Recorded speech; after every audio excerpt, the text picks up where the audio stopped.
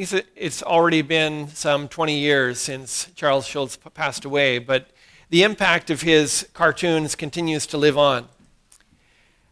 I've often wondered why that is. He has had a worldwide impact with some very simple characters. But Schulz has been called a lover of losers because his cartoons often portray great sadness, and it's part of his life. He has experienced great sadness, and so he naturally writes about it. He said that I think I'm afraid to be happy because whenever I get too happy, something bad always happens. Have you ever felt that? Felt that, boy, things are kind of going along too good right now. I think something drastic and terrible is right around the corner. There can be something inside us that anticipates I don't deserve things to be going so good. I think things are going to be going badly for me. Feeling that sadness himself and feeling the sadness of life, it's not surprising that he wrote a character in Charlie Brown that deals with great insecurity and sadness himself.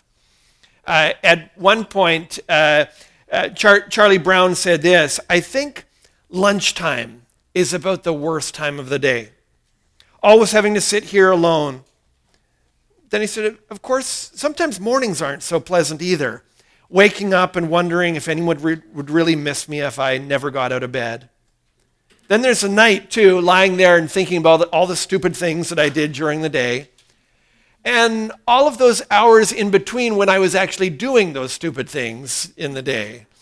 And you get this picture of maybe something inside of Schulz's own life and how he sees life, and painting that through the character of Charlie Brown. I can only think that there's something in Charlie Brown that we all relate to. We feel some of that sadness. We feel times where circumstances seem to be just too wrong, too tragic, too unfair. And it's possible in those times to begin to think like Charlie Brown does, or begin to think like Charles Schulz does, that life is unfair and I think it's just going to keep getting more and more unfair. There's a character in the Bible that I think is, I don't know if he's Charlie Brown, but he started off in life circumstances that could have made him a Charlie Brown. He's someone who could have become Charlie Brown because he was born with great tragedy, really unfortunate, incredible difficulty. And yet his life is not held up as a sign of cynicism and negativity and what can only be described as misfortune. But his life is held up as an example of hope, of what can happen when somebody in tragic and difficult circumstances, by trusting in the goodness of God, what that person can experience and what that person can expect. He has left us not only with a picture of his life, he's given us a picture of his prayer, and we will look at that prayer this morning. It's come to be known as the prayer of Jabez. I prefer to call it a prayer for the B team. A prayer for those people who, when we feel like we got left on the bench, never making the starting lineup. How do you pray in times like that? How do you pray when circumstances just seem to be always stacked against you? Things never seem to go in your favor. Well, I think he shows us that. And his story and the prayer that he's given us are found in 1 Chronicles chapter 4, verses 9 and 10. I encourage you to turn there with me if you could. It's in the Pew Bible in the rack in front of you. You can find it on page 313. The prayer of Jabez, that title has become famous through a book by a man named Bruce Wilkinson. Rightly or wrongly, this message will be about the Bible, not about Bruce. That may relieve some of you. It may disappoint others, but we're going to focus what we can know about this man and his prayer from the scriptures, without any real reference to the not quite as famous book, The Prayer of Jabez by Bruce Wilkinson. Follow along as I read a prayer for the B team from 1 Chronicles 4, verses 9 and 10. Jabez was more honorable than his brothers, and his mother called his name Jabez, saying, because I bore him in pain. Jabez called upon the God of Israel, saying, oh, that you would bless me and enlarge my border, and that your hand might be with me, and that you would keep me from harm, so that it might not bring me pain. And God granted what he asked. This is the word of God. Now, we only have these 2 verses about this man named Jabez, and yet they are filled with hints of meaning, both about his life and about the way he approached God. It starts by telling us that Jabez was more honorable than his brothers.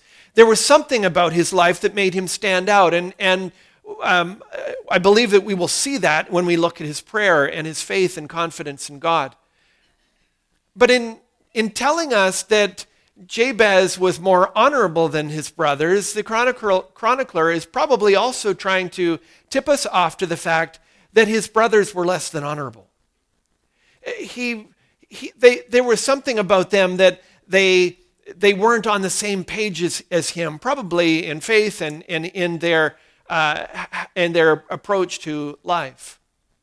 So his brothers were less than honorable, and we picture him growing up with them and feeling that tension. He reminds us of other famous biblical brothers who often faced tension, where the brothers weren't on the same page. We think of the first brothers, Cain and Abel. It didn't end well with we had the first murder with those 2 brothers. We think of Isaac and Ishmael, Jacob with Esau. We are reminded of Joseph with his brothers. And in each case, you had someone whom God had set apart, someone in whom God had laid on a burden to pursue him in prayer, and you had brothers who weren't on the same page, dragging them down. And so we get a picture of that for Jabez as well. But even worse than the treatment of his brothers was the treatment of his mother. Verse 9 says, his mother called his name Jabez, saying, because I bore him in pain. As soon as you see discussion of a birth and pain, we immediately go back to Genesis chapter 3 and say, well, yeah, that was part of the curse, that part of the consequences of Adam and Eve turning their back on God in the garden was that there would be pain in childbirth. But with Jabez's mother, it was something more than that. It was an unusual pain. And we don't exactly know what that pain was. It could have been physical. It could have been a particularly painful, a particularly dangerous even pregnancy. It could have been physical. It could very well also have been emotional. She may very well have suffered abuse and associated with the pregnancy. She may have experienced abandonment as part of the pregnancy. And all of those things, whether it was physical or emotional, we begin to feel a sense of compassion for her. Our heart goes out to her in her circumstances, but then she crosses a line where she takes that pain, she takes the unfortunate circumstances of this birth of her son, and she puts it on him. She calls his name the pain. Jabez sounds like the Hebrew word for pain. And in calling him Jabez, she translates all of the pain, all of the misery she is feeling in this birth, and she puts it on her son, saying, you're the reason that I feel like this. This is your fault. This is, you are the cause of this, and you will forever be reminded of this. To hear words like that from your mother, that's painful. But when those words get embedded in a name, that will be a forever reminder for Jabez. He will always, every time he hears his name, It will not only be a reminder of his mother's deep pain and rejection in his life, but that will be broadcast to everyone who ever knows him. The people that come into contact with him will know, boy, something happened at this boy's birth, that his parents put a curse on him instead of a blessing. When you name a child, often a parent has hopes for the kind of future that they'll have, and they'll embody those hopes in a name. As some of you know, my name is Paul. It's a Greek word that means shorty, and so presumably my parents were hoping that I would grow up to be a short little, I disappointed. But often a name, actually I was named after Paul Anka, so probably they were hoping I would be a famous singer, and I ended up being a pastor, and another disappointment. But a name communicates something of the blessing that a parent wants for their child. Except Jacob didn't get a blessing. He got a curse. And it would hang over him, you would think, throughout his life. So there was the stress of his brothers, a tension with them. There was this curse that his mother had given him. But then there's the father. We saw last week that it was common for the father to name the child. Although we look at the text here and it doesn't mention the father naming the child. Again, it's the mother that does that. We think, well, where's the father? It's never mentioned, never shows up in any discussion of Jabez's life. That's extra unusual because if you read all of chapter 4, you'll realize this is a genealogy. It's a listing of fathers and their sons. Only you get to Jabez and there's no father. He's not on the scene. He's not around. We don't know why, again. We don't have any details. He may have been killed in war. He may have abandoned his family, and that may in fact be why his mother was feeling pain at the birth of this child. We don't know. But he's not on the scene. And that will make life vulnerable for Jabez and the family as they grow up. And you feel all of these circumstances stacked against Jabez as he grows up. It would have been very easy in a setting like that for him to just feel like Charlie Brown, to feel like my life is bad and I think it's going to get worse. I think I'm under a curse or something. I think that my life is at the just heading in the wrong direction. And it could have been so easy for him to turn in the wrong direction, for him to turn to the wrong friends, to the wrong, to look to the wrong crowd or the wrong things for relief from the pain. And yet he did something different. We're told that he prayed. And his prayer is held up for something for us to learn from when we are feeling like Charlie Brown, when we are feeling the curse of the B team, when circumstances have left us feeling like, why did that happen? And how do I go on? And what's the way forward? And does this mean that my future is cursed and that things will only get worse? Three things that I think we can learn from his prayer. The first is that in prayer we can trust in the promise of Abraham. In the midst of dark, discouraging, depressing, curse-laden circumstances, Jabez chooses to lean into God and to believe in his promises. And we're encouraged that in prayer we can trust in the promise of Abraham. We're reminded that Jabez has brothers who have torn him down, a mother who has cursed him instead of blessing him, and a father who is not there when he would have wanted him. He could have isolated himself and become cynical. He could have given up and lost hope. But verse 10 says, Jacob called upon the God of Israel. He looked to God in prayer. His prayer isn't, as you'll see, all that deep or profound in terms of, boy, he used some really good phrases there. I got to write that down. It wasn't so much the that his prayer is complex, but it is still profound. He says, "Oh, that you would bless me." For a man who has experienced the kind of opposition and difficulty in life that he has faced, for him to lean into God, believe in his goodness, believe in his faithfulness, and say, "God, bless me," would have required incredible faith, incredible hope.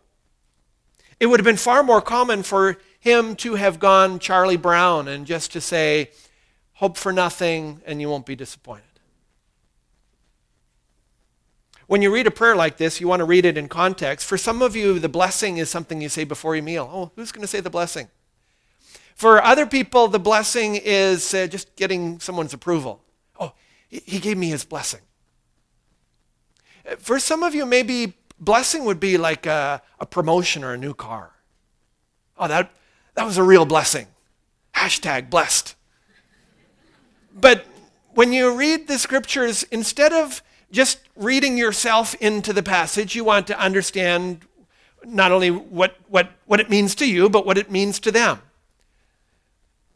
Probably Jabez's understanding of this word blessing was not shaped by the latest high-tech gadgets, but it was shaped by a man named Abraham. He was probably the most famous person to have been and experienced the blessing of God. And there's a lot of parallels with Abraham and Jabez. Abraham was also born in painful circumstances. Not so much the pain of the birth itself, but the life and the circumstances that he was born into. Abraham was born in a time when it was in the wake of the curse of the Tower of Babel, the scattering of the people.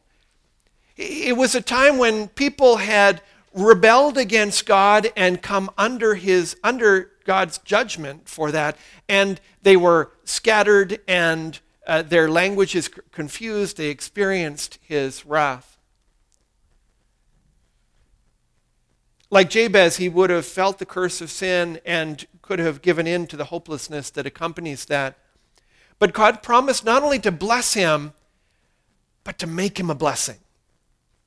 And as you look at that unfolding in the life of Abraham, you know that didn't mean that everything always went his way and he got everything he wanted. It was not so much that, but that God had set this person apart for his blessing and his plan and his purposes. That God was going to work in his life for his protection and blessing, and then work through his life to bring blessing to others. Abraham put his trust in that God, and he did so in following him with great uncertainty. A lot of unknowns. A lot of things that he couldn't have anticipated. Even things from God that he didn't fully understand. But even still, he decided to trust in God's goodness and his faithfulness and lay hold of his blessing in prayer. He believed that God would bless him even if his mother had cursed him. He believed that God could lift him up even if his brothers had pulled him down. He believed that God would be faithful to him even if his father had left him. Jabez knew from the life of Abraham that seeking God's blessing would come with surprises, come with unknowns, but he leaned in and he trusted him, he followed him, and he sought him for that. And his example is held up as an invitation for us to follow. And so we look at this aspect of his life, and you have to ask yourself, am I seeking the blessing of God in prayer? I meet very few people who come up to me and say, "Paul, I'm kind of against the blessing of God. I'm trying to avoid that." That doesn't happen to me very much. I don't hear that very often. But the flip side, I don't often hear people who are seeking and pursuing God for his blessing. We can often just become complacent about it. It can often just be too much work to seek God for his blessing. And so we just decide, I think I'm just going to go and work for my own blessing instead. I'm just going to do it myself. God helps those who help themselves, we tell ourselves. And so I'm just not going to I'm going to do something more practical than praying. And yet we are called and invited to do something different than that. To pursue God, to seek him, to call upon him, to look to him and believe him and trust him. And in doing so, lay hold of that blessing that only he can give. To have him do in our lives what we could not possibly do of ourselves. Are you seeking the blessing of God? Jabez teaches us to seek and pursue that blessing. He also shows us how to take possession of our full inheritance in prayer. May have felt to Jabez like he was born on the B team. But he would not settle for God's second best. He pursued God believing that there was a spiritual inheritance that he could possess in prayer. And he wasn't going to let the circumstances of his life, the difficulties that he faced, and even the curse that he experienced, keep him from laying hold of it. Keep him from seeking God for it. And so he seeks him. He seeks in prayer to take possession of his full inheritance. Now, Jabez's prayer could be easily misunderstood. In verse 10, it says that Jabez called upon the God of Israel, saying, "Oh, that you would bless me and enlarge my border." And in the same way that we could misunderstand this blessing part for like a bigger stock portfolio or something like that, we could also misunderstand and misinterpret this enlarge my border for like, I need a renovation on my house. I need a bigger square footage. I need a larger property. That's probably not what's going on here. And verses like this are a good test case for how we read the scriptures. Because we desperately want to know, what does it mean to me? We read them, and so we want to ask, well, what does that mean to me? Maybe I should pray for a bigger home. But before you ask the question, what does it mean to me? We ask the question, what does it mean to them? What did this mean back then? And then if I understand that, then maybe I can understand what it means here and now. Well, to understand what it meant to them, what it meant back then, we need to place Jabez in history. Where did this guy come from?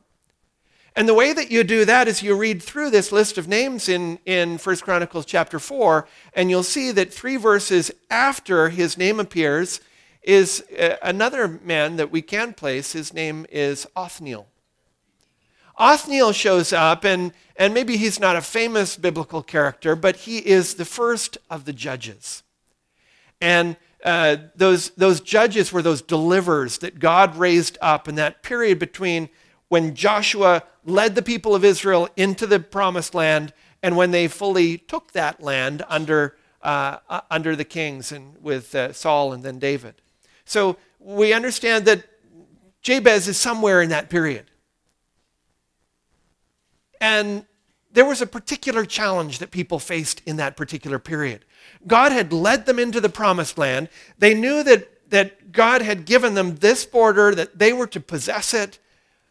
But after some initial victories, the people found that, hey, the people in the land, they don't seem to want to leave.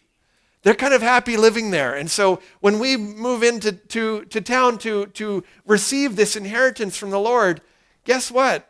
The people kind of want to send us out of town. They're resisting us, and they don't seem to want to let us in. And the big temptation at that time was to say, well, I know that God has promised this, but it seems awfully difficult. I think I'll just settle. Rather than possessing my inheritance, maybe if I've been promised this portion of land, well, the people there are kind of putting up a bit of a fight, so I'll just take a little corner here in the outskirts of town. It's just too much effort to do much else. And you and I can find ourselves doing the same thing with our spiritual inheritance. We'll take what we can get without any effort or work, but if there's any resistance, if there's any difficulty involved, that just seems like a little too much, and we back away. They were backing away already even in Joshua's day, and so Joshua said to the people, rebuking them in chapter 18, verse 3, he says, How long will you put off going in to take possession of the land, which the Lord, the God of your fathers, has given you? He's telling them, God has promised this to you. He has given this to you, and you have stubbornly resisted. You have in your cowardice, failed to go in, refused to go in and take possession of what God wants for you. And we can find, again, ourselves doing the same thing. With Israel, they had physical enemies, the Canaanites in the land. And they had a physical inheritance. They had been given the land. We get to the New Testament, and it tells us that we have a spiritual inheritance. But we're also warned that we have spiritual enemies. There is spiritual resistance. God promises us a life of joy and love and peace and patience and abundance. But Satan has come to kill and destroy. He has come to undo the works of God, and he will oppose them and resist them. And so if we are only going to receive as much from God as Satan is happy to not oppose or not get in the way of, what we can receive without any effort or any challenge, we will find ourselves with very small borders, a very small portion of the inheritance that God has promised us. And so Jabez's prayer for God to enlarge my border is this defiant battle cry. I will trust you, God, for the full inheritance. I believe you for what you want to do in my life. I will lay hold of it even if there are enemies in the land. Even if there is opposition and difficulty and obstacle, I will lay hold of this thing that you have laid hold of me for. The Apostle Paul lived with this. He lived in this enlarge my border battle for spiritual inheritance. In Philippians 3:12, he said, not that I've already obtained this or am already perfect, but I press on to make it my own, because Christ Jesus has made me his own. He believed that there was more. You look at the Apostle Paul and you'll say, wow, how could you have such faith? How can you have such joy in difficulty? How can you have such peace where there is such danger? And yet he received that and said, God's got way more than this for me. I will lay hold of it. I will believe him for it. I will seek it in prayer. He didn't just pray that himself, though. He prayed that enlarge my border kind of prayer for the people that he ministered to. He believed that it was each of our calling as believers to lay hold of our full spiritual inheritance, but that laying hold of it would happen in prayer, in the face of great opposition and difficulty. For instance, in Ephesians 1:18, he prayed, having the eyes of your hearts enlightened, that you may know what is the hope to which he has called you. What are the riches of his glorious inheritance in the saints? He's praying that their eyes would be opened, that they would see how much God has purposed for them. He's praying that they would learn by faith to take possession, to seek what God had for them. He wanted them to lay hold of the fullness of that possession, knowing full well that they would be tempted, as they were in Joshua's day, to just settle. Just take a little corner, not bother God for much else. To back off when there's any difficulty, when there's challenges, when there is opposition. Where do your borders need enlarging? Where is the curse of the B team, of those difficulties and misfortunes in life having kept you from believing in God's goodness and his generosity and his desire for you to enter into all that he has called you to? Maybe for some of you, you're still standing outside of the promised land. You get up close and you hear about it. You like to listen to it. But you know in your heart you haven't fully taken a step inside. And that may be because of something in your past. It may be because of something that's holding you back. It could be a fear of what it costs. But if you're honest with yourself and God, you know this thing that God talks about in his word is an inheritance that you have not stepped into. In the prayer of Jabez, maybe enlarge your border is not even enlarge it, it's help me to take a step into it. And as you consider that, don't let Satan have you think that this is a small and extracurricular thing. This is life and death. This is our eternity at stake. And so we pursue it with the recognition of that. We pursue God with the recognition. This is everything. Everything is on the line, so I will seek God as if everything is on the line. But maybe for others, it's you've taken a step into the land. Like the people in Joshua's day, you've gone in, but you're feeling what it's going to take to possess it. You see how broad the area is that God has assigned to you. You know the riches of that spiritual inheritance, but there's difficulties. Maybe, if we could be really honest, maybe there is sin that is standing in the way. You recognize that there are some things that you were able to deal with pretty easily, but there's some things that are more complicated. It could be sexual sin. It could be a relationship. It could be financial sin. It could be bitterness or unforgiveness. I don't know what that is, but it's something in your life that if you'd identify, you know that's standing in the way of you stepping into the fullness of your spiritual inheritance. And it would be so easy to just take a step back and say, it's cramped, and I know that I haven't got much, but maybe people like me don't deserve much. It's just Charlie Brown, and I got to settle. And the call of this passage and the invitation of this prayer is to recognize that, yeah, it's tough, and there are challenges, and it's bigger than I thought, but I will not let Satan take my possession. I will not let sin take hold and take root in a place where I believe God has invited me to experience the fullness of his goodness to me. And so I pursue that in prayer. I pursue him in prayer. I ask him for the strength that only God could provide to give me this thing that he has promised to me. A life of abundance, life of holiness, a life of his fullness. We pray the prayer of a man named Jabez, bless me and enlarge my border. And when the enemy tells you, that's all like people like you get from God. As I'm sure the enemy said to Jabez time and time again, we reject that voice and say, the goodness of God, it undoes that. The generosity of God stands in the face of that, and I will lay hold of him.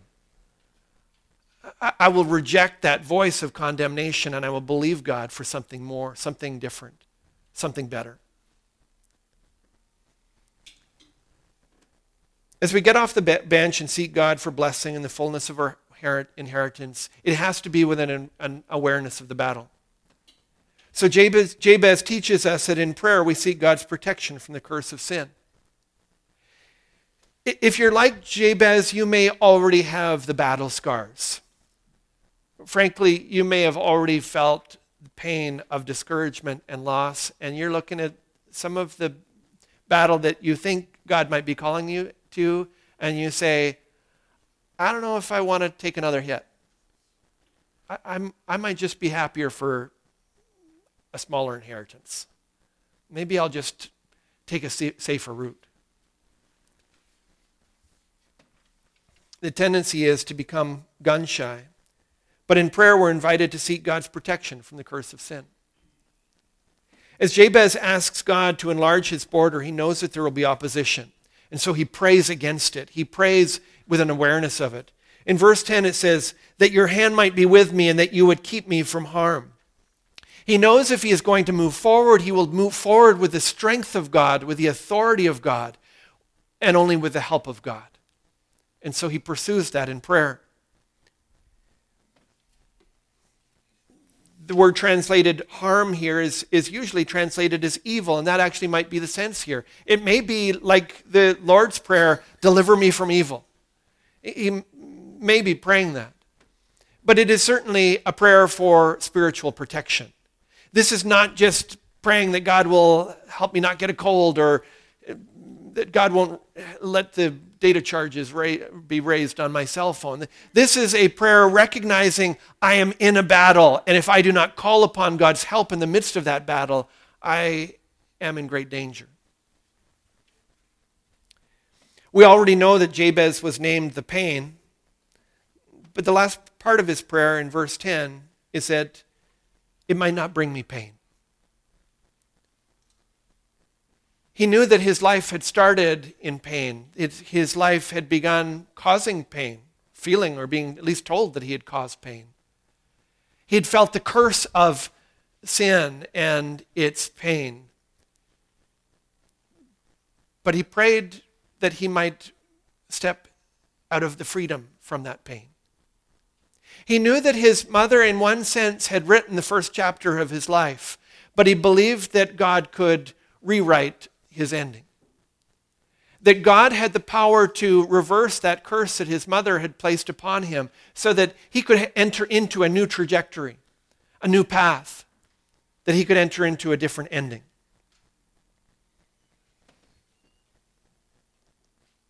We get to the end of that prayer and, well, it says in verse 10, and God granted what he asked. Aren't you glad that he didn't come to this prayer and get to the end of it and God said, Jabez, you kind of overdid it. You kind of asked for a little too much there. Like, you're not really kind of the guy to be asking for stuff like that. That you've expected a little too much of me. No, it just comes with a word, and God granted him what he asked. God loves to answer this kind of prayer. Loves for someone who would have otherwise have been relegated to the B team to believe in God's power to bless, God's power to give the fullness of a spiritual inheritance to him. He loves to meet someone who could have been undone by all of his disadvantages, and to believe that in the grace of God, he could enjoy all of God's advantages. He could enjoy all of God's fullness, all of God's goodness.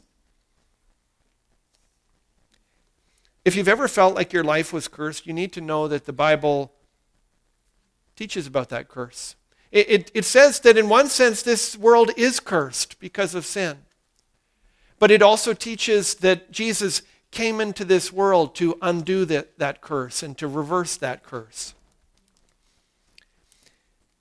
In the letter to the Galatians in chapter 3, it says, Christ redeemed us from the curse of the law by becoming a curse for us. For it is written, cursed is everyone who is hanged on the tree. When Jesus was put upon that cross, he was cursed for sin. He bore the full weight of the consequences of sin and the pain of sin. But notice why he did that. So that in Christ Jesus the blessing of Abraham might come to the Gentiles. The Gentiles, by the way, are the outsiders. They're the B team. So that we might receive the promised Spirit through faith. Jesus came to take our curse upon himself that we might get his blessing. He came to give up his place in the starting lineup so that we could get off the B team. We receive everything he deserved because he took everything that we deserved. And he invites us to enter into that, to lay hold of that, and to continue to live your life like you are still on the B team. Like you're still Charlie Brown, like you're still a bench warmer, is to reject all that Christ did for you at the cross. All the love that he holds out to you today. And so I want to ask you to examine your prayer life this morning. Examine, first of all, whether prayer really has a part in your life, whether you are seeking God or you're just making it up as you go along. Are you seeking the blessing of God, or have you really given up hope that things will change? Do you pray like your hope is really in God, or are you more, God helps those who help themselves? I think I'll just do something more practical. Are you seeking God for the world's blessing? Or are you seeking God for Abraham's blessing? Not just about give me more stuff, but bless me that I can be a blessing. Bless me that I can bless others. Make me a channel of your grace in this world. Are there areas in your life where you know that you have given ground to Satan, but you have stopped believing that God can help you take back your possession? Have you just stopped praying about those areas? Maybe there's this obstacle of sin, and it's just not on the radar for you anymore. You've just given up. We're invited to take hold of that, to deal with that, but to deal with it with God's power. Do you pray about Satan's darts, Satan's attacks? Because if you don't, what often happens is we just think that, wow, God must be kicking me while I'm down. God must just be trying to beat me up and piling on when the circumstances of my life just seem so hard. We pray about the attacks. We recognize we're in a battle. We ask God for his help and his protection. We need to pray Jabez's prayer for ourselves. But if you were here earlier in the series when we looked at the Lord's Prayer, you know that there is no me in the prayer of a follower of Christ. We pray about we. I pray about myself, but I got to pray for the people around me. We need to pray this prayer for ourselves and the people that we know, but we also need to pray this prayer for our church. Because for too long, it's been too easy for us to live on subsistence rations of God's blessing and of his inheritance. Surely God wants us to make more of an impact on our world, more of an impact on our community. Surely he wants more transformation in our midst, for his word to have more of an impact in how we respond to him and how we glorify him. But we need to lay hold of that possession in prayer. We believe him for it. We seek him for it.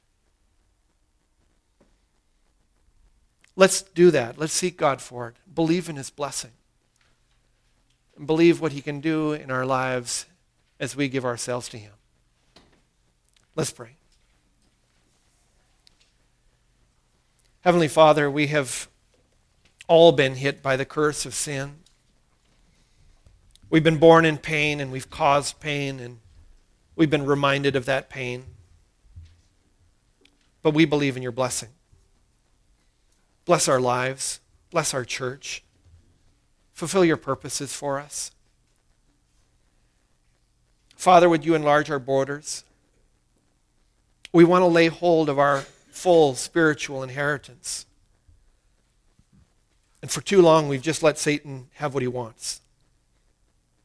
Forgive us for settling for second best. And help us to take back areas of our lives that we've given over to the enemy. And may your hand be with us in power. Keep us from harm. Protect us from the enemy's fiery darts. Protect our children, our marriages, our integrity, and our witness. For we ask you in Jesus' name.